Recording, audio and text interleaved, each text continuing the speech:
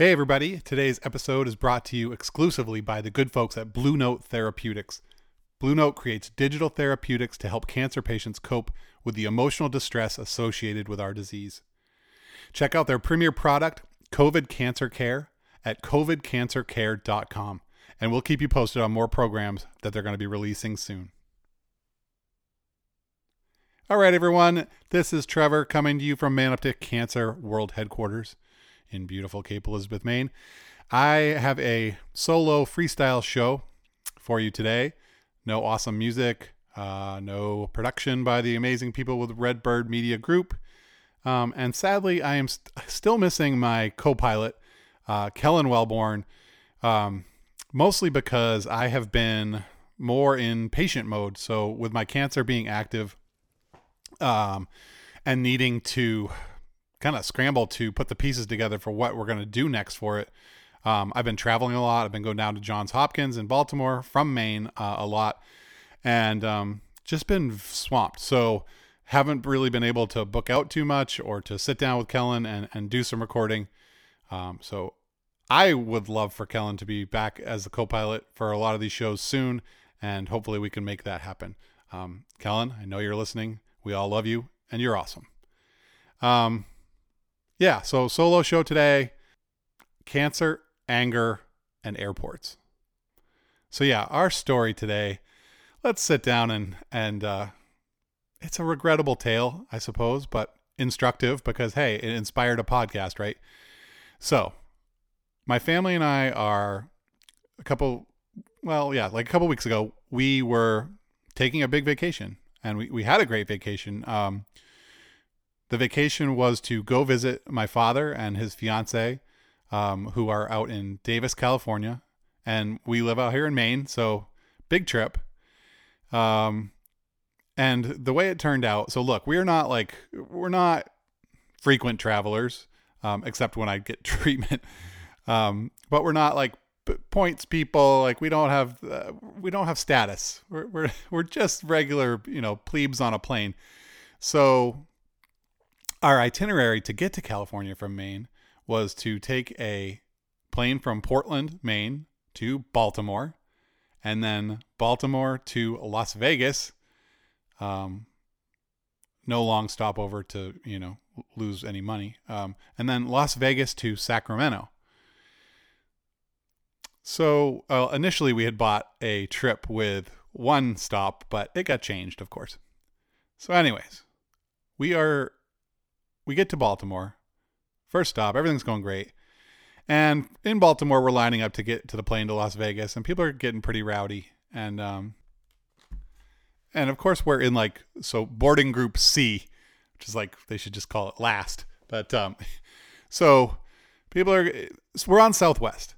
Southwest Airlines has open seating policy now. Basically, you get a boarding group, preferred, all these other things, and ABC. And, when you get on the plane, then you sit wherever there's a seat available. So we're in the C group, and you're supposed to line up. They have these stations where you're supposed to line up with your group, and you get a group C, but you also get a number where you're supposed to line up in line. So we were C1 or whatever, C1 through 4. And literally there's these signs there that say exactly where you're supposed to stand based on your number. So, I'm a rule follower most of the time. So we're getting ready to line up, and turns out, all the other people with C status have just rushed the line to get, close up to where they can get in faster. So I take my wife, Sarah, and our daughters, Sage, who is 15, Elsie, who's 13, and I start going up to that C1 through 4 spot where we're supposed to be. And of course, there's 3 guys there, clearly headed to party in Vegas. And they kind of just look at us and shrug us off. What are these guys doing here? And I'm like, so we're C1 through 4, so I would like to line up here. And this guy, of course, he's probably late 20s, maybe early 30s. Younger guy, but, plenty of life experience. He just kind of looks at me and gives me this disgusted look man, it's just a line. Go get in the back, basically. Oh, man. Yeah. So I look over at my family, on this trip, and I'm thinking, here's this guy. I'm like, I'm really not going to take this from this guy. So I'm like, actually, there's these spots. Here's the numbers. This is what you're supposed to do. And he just turns it on like, dude, you don't like, you're being an idiot. It's open seating. Just get back. Like, it's just a line.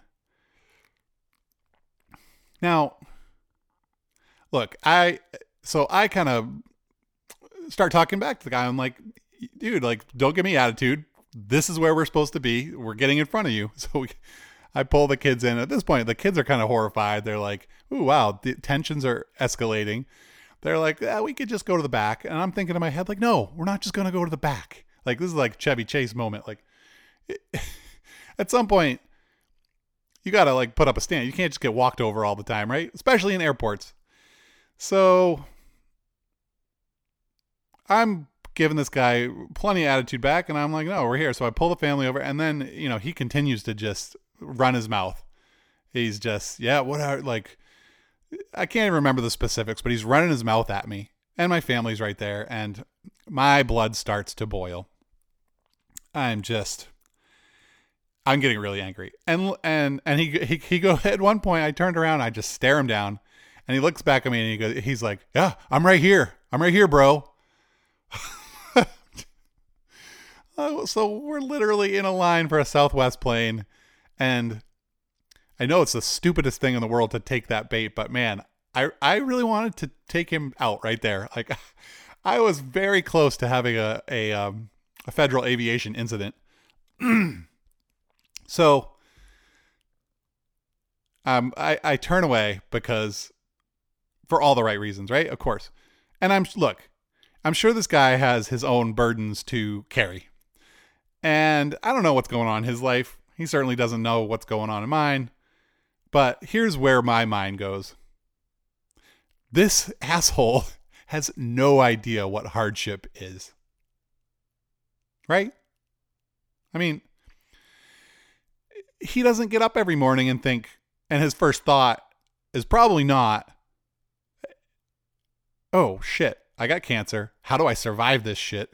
How do I survive this disease that's trying to kill me? Generally, that's often one of the early thoughts that when I get up and get going, like survival. Secondly, like, he doesn't know that our family is going to California because me and my wife and our daughters want to see the ocean together and the redwoods and cities, because we don't know if we will ever get that opportunity again as a family. That uncertainty is real. He doesn't know I'm a stage 4 cancer patient. He doesn't know that after that trip, we go to California. Right afterwards, like literally within a day, I'm flying back to Baltimore so that doctors can knock me out, maneuver a scope down my throat, and poke holes with a small needle through my stomach wall so they can take biopsy samples of the tumor that is growing, of one of the tumors that's growing in my abdomen. So none of that is his fault. I'm glad that this guy doesn't have to understand those realities. I wouldn't wish ill on that guy. But in the moment, my anger, resentment, whatever it is, I was triggered, fully triggered. And it just comes boiling to the surface. And that's a powerful emotion. And the reality is that I'm not just angry because some guy was a jerk in the airport. Like, that's pretty commonplace. And I'm glad that I didn't explode on the guy and, get yanked out like bridesmaid style and like put on a bus somewhere after going to a federal detention center. I'm not just angry because he's a jerk. I'm angry because I still have cancer. I'm still fighting to stay alive, fighting for my family. And that is really fucking hard. It's hard for me. It's hard for the people who love me. So sometimes you're on edge. And secondly, I will admit, the other factor in this is steroids, because I have been on prednisone. So as it turns out, my immunotherapy treatment has probably crashed my hormone system. My cortisol level like 3 weeks ago or something was like 1.6 in the morning. It's supposed to be quite a bit higher than that. So, and my other hormone levels were wonky as well. So my oncologist put me on a steroid prednisone taper. So anyone who has been, whether cancer or not, anyone who's been on the special drug of prednisone has that understanding of that special rage that you get when you're triggered on it. So that's part of it too. I admit that. So as we get going, as we travel and we get through the flight, halfway through the flight, I'm still like looking for this guy, like he's still on my mind. Like, I'm going to sock that guy right in the mouth. But then after that, it kind of, it dissipates, and I really start thinking, I start reflecting on what's really going on with me. And then I feel like I'm on the verge of tears, because you know how you get in those like intense moments and anger runs high and there's like a dispute. And then afterwards, like sometimes you just feel like crying. And I felt like crying because usually my anger is simply another expression of grief. That grief of the experience that we're all facing. And so it comes to me, I'm just like, yeah, I was angry at the guy and it was stupid, but at the core of that is that sadness around my people, right? And my love for them. So I was getting a little sad, and then I processed it. I really thought on it. I thought about compassion. I understand that most of the baggage around an incident like that is my own. It's, the guy was a jerk, but I just should let it go. But it's hard when I have, for these particular set of circumstances that I'm living in right now, that's kind of the lens that I'm seeing the world through. So anyways, I find as much compassion as I can for that guy. Like, I don't need to carry that anger around any longer than I need to, which is a really short time. So, but I just share that story because I think a lot of you would identify with that. I think a lot of you understand when you do get triggered, and sometimes that anger comes out sideways, and it's about so much more than whatever experience you are facing in the moment. Whatever the trigger experience is, it's a lot deeper than that, obviously. So this is the emotion that I want to focus on today. And again, this is I think I'm just going to, I'm going to share a couple more stories. This is really just a freestyle rant on anger, resentment, bitterness. Some of those really uncomfortable emotions that come up during our cancer experiences and how we cope with those feelings. I don't think I have examined my anger nearly enough over the past 3 years since my cancer diagnosis. I don't think I've given it enough space to breathe or given it the proper outlets to get it out. And probably a lot of that is just because I'm someone who is generally very concerned about how my emotions affect others. And no emotion affects others more or is more unsettling than anger. And a lot of that is like kid stuff for me too. I grew up with tremendous parents, but my mother struggled with type 1 bipolar, sort of in and out of hospitals for all of my life, really. A super amazing woman, super successful, and was a nurse for a long time and carried out a career while being treated for it. But then there were many episodes where I saw an anger that was pretty terrifying. And I think anyone who's experienced that, who has experienced seeing that illness or having a loved one with that particular illness, knows where I'm coming from there. So there's probably some of me that veers away from anger in general because of that background as well. Also, if you're a cancer patient expressing anger, you basically run the risk of being judged as an ungrateful person in general. Because we know that the cancer muggles out there, they like it best when we, the patients, exhibit positivity, perseverance, and gratitude at all times, because to do otherwise would basically be discouraging to others, especially those who are new on the bus. So So there's these issues around cancer and anger that are kind of thorny.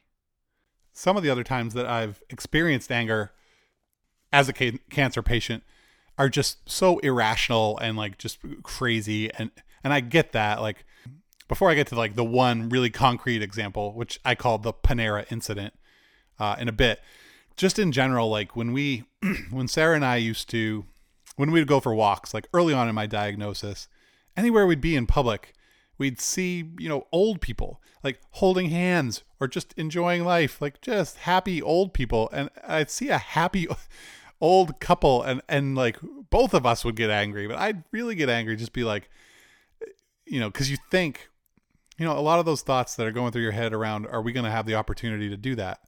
Am I going to be able to smile with my wife into our old age? Odds are against me. I'm certainly betting on myself, but it's like, when you're facing metastatic cancer, that's rough. And so obviously I have no animosity towards old people. Love them. Many of them are my friends and relatives. I'm old, according to my teenagers. But you just there's this resentment that comes up, and there's no place to put it. So you're not angry at them, you're just angry because you're angry. And it's irrational. Other people, like when you see people who have horrible habits, let's say someone's just ripping, 2 packs of butts, like all in a row, and just like double fisting Pepsi or malt liquor or whatever. You see people doing that kind of stuff, and especially people who are older and just haven't seemed to have any health impacts from it. And you're just like, that's great. So glad that I tried to take such good care of myself and ended up with stage 4 colon cancer at age 41 when I was diagnosed. It's just another trigger. I'm sure that you guys, it's probably not a popular thing to talk about, but it's another thing that I'm sure you guys can relate to. And again, no animosity, no judgment. Like, damn, I have no judgment against those people. Are you kidding me? Like, that's great. I want people to live. I want people to live long lives with their families. I just want to be one of them. Yeah, so I think now's a really good spot to. This is actually a good break for me. I'm going to take a 1-minute break because I want to do a shout out to Blue Note. So Blue Note Therapeutics sponsor today's podcast. It's amazing that we have sponsors because it costs money to produce this stuff. It costs money to do what I do with Man Up to Cancer. And I don't want to ask my cancer patient community for help. So I have these great partners. And I only partner with companies that offer real solutions for our community. So Blue Note's goal is to make digital therapeutics available to every cancer patient, from diagnosis and treatment to survivorship. Digital therapeutics treat conditions like anxiety and depression related to cancer using evidence-based software. These therapies address the emotional distress that many of us face. Yes, that's one of the things I'm talking about today. And they are accessible. Their programs are accessible anytime, anywhere, on your computer or mobile device. Check out their premier product, COVID Cancer Care, at covidcancercare.com. And a big shout out to Jeff, Laura, and the rest of the Blue Note team. I am always grateful for your support. And what they're working on is helping me with the anger stuff too. So, all right. So I want to share with you the Panera incident. I got diagnosed in March of 2018. I had colon surgery in April. I had chemo, and then I had my first liver surgery in November. And right around the time that I was getting ready, I believe, for my first, it might have been like September, October, right around the time when I found out that my liver did indeed have metastasis in it and that I was going to go for surgery. I was in a black hole of despair and anxiety and depression. It was just a brutally rough time for me, and I was not getting out much at all. So one day I don't know what I was doing. I was out near the main mall area over here in South Portland, Maine, and I was just gonna grab myself lunch. Like, I was hungry for once. I wasn't really hungry much back then. I went into Panera. I go into Panera. I order a sandwich and like a soup, and I sit down. And I am just in a dark place.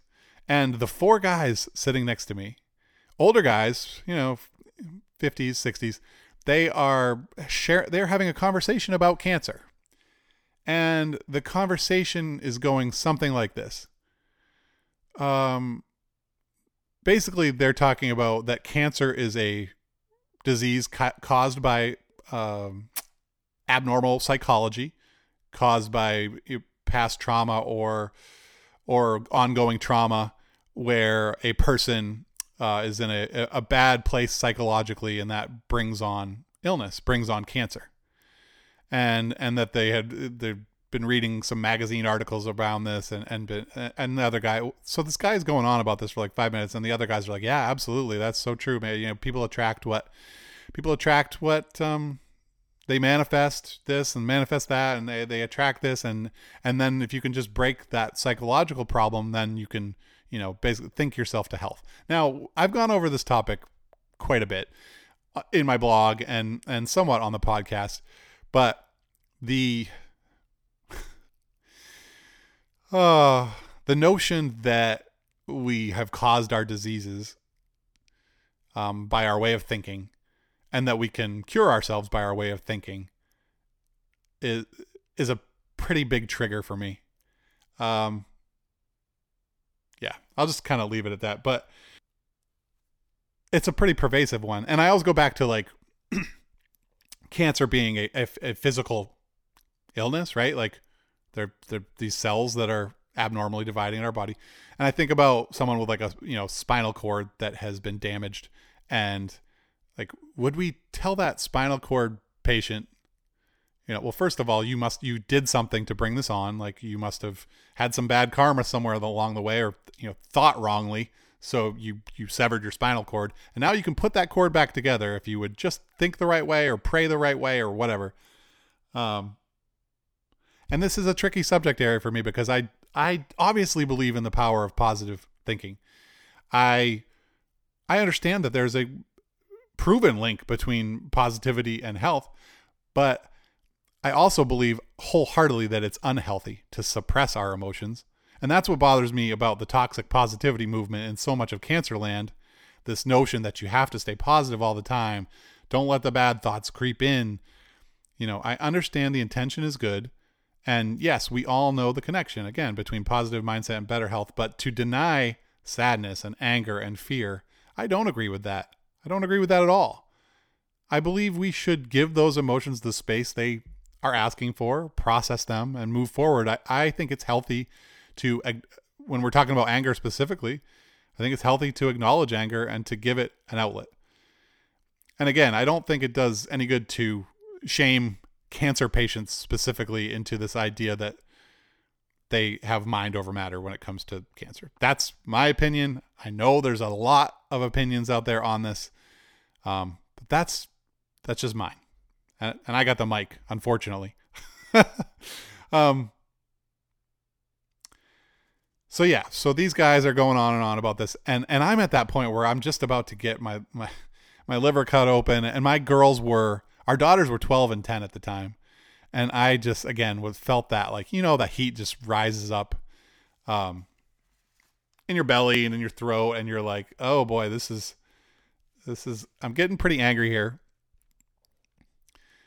So in that case, all I did was I kind of just turned over to those guys and I was like, hey, it was an interesting conversation, kind of just interjected. And they looked over at me kind of stunned, like, oh, who would be listening to my conversation in the middle of Panera? I said, so I'm a stage 4 colon cancer patient, and I've got a couple young daughters at home. I was just wondering, and maybe if you want to just come over and explain to them how I brought this disease upon my family and myself. I did want to throat punch the guy, but I didn't do that again. I don't want people to get the wrong idea. Like, I generally don't have a temper issue. I'm a very mild-mannered person. I like to get along with everyone. Anyone who knows me knows that. So, but then when things do need to be addressed, I don't feel like they should just be left unaddressed. So I said that. They kind of stared at me, and they didn't have any word to say. Like, to say. And it was like this weird silence for like 15 seconds. And so I just added on. I was like, I just want to point out, like, everyone's entitled to their opinions and beliefs. Absolutely. I'm not here to dispute that. All I'm saying is when you're in a public place like this and you're having that kind of conversation, you just might want to think about who might be hearing that and who might be affected by that. I'm not going to sit here and listen to that shit. It's like, no. So they kind of just said, well, we mumbled some stuff and there was like a weird apology and I just left. But anyways, that Panera incident was the other time that I remember. That's the other time that I really remember getting so angry that I almost lost it. So yeah, those are a couple stories. I have my Southwest incident and my Panera incident. I hear plenty of other patients and survivors in cancer land say, I don't get angry because I don't feel like I have the right to be angry. Look at this other person or that other person, that they have it worse than I do. Or it would be worse to be a child, or it would be worse to be a parent of someone going through cancer. And I totally get those perspectives. 100% agree. That yeah, I'll bear this over a child or being a parent having a child go through this. And I know plenty of people in both those situations. So I totally understand that. The problem with that approach, in my opinion, is that can just suppress anger. It can really just shove it down or not look at it or not want to deal with it, because anger is a very real, valid, powerful emotion that needs to be processed. And usually, no matter what your circumstances, if you are facing cancer, if you're facing a life-threatening illness, there is grief that accompanies that.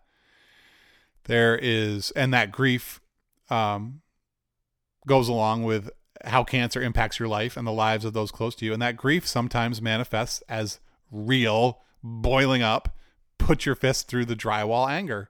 I guess the other circumstance, what I could say we've all gotten angry, is when we get bad news, like when we get the bad scan that the cancer is on the move, that we need to change things up, and we have those conversations at home. Like as a family, we definitely come together as that group and we just want to go out and smash pumpkins.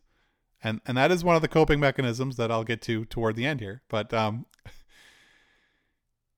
yeah, it's your pain is your pain. Your grief is your grief. None of that changes because you look at someone else's pain and say, well, that's worse than what I'm going through. But don't discount your own experiences and your own emotions and how going through this really brings you to the full spectrum of those God-given, Mother Nature-given emotions that we all have. If you're feeling that anger come on, there's a reason for it. And there's something below the surface that wants to be explored. And it might be a piece of grief or something to do with grief that you can't even connect with the triggering piece, but it's there and needs to be dealt with, because anger that is beneath the surface and is floating around there that isn't being dealt with, that's a dangerous road right there. So just to finish up, thanks for listening to my incidents. Let's talk a little bit about coping.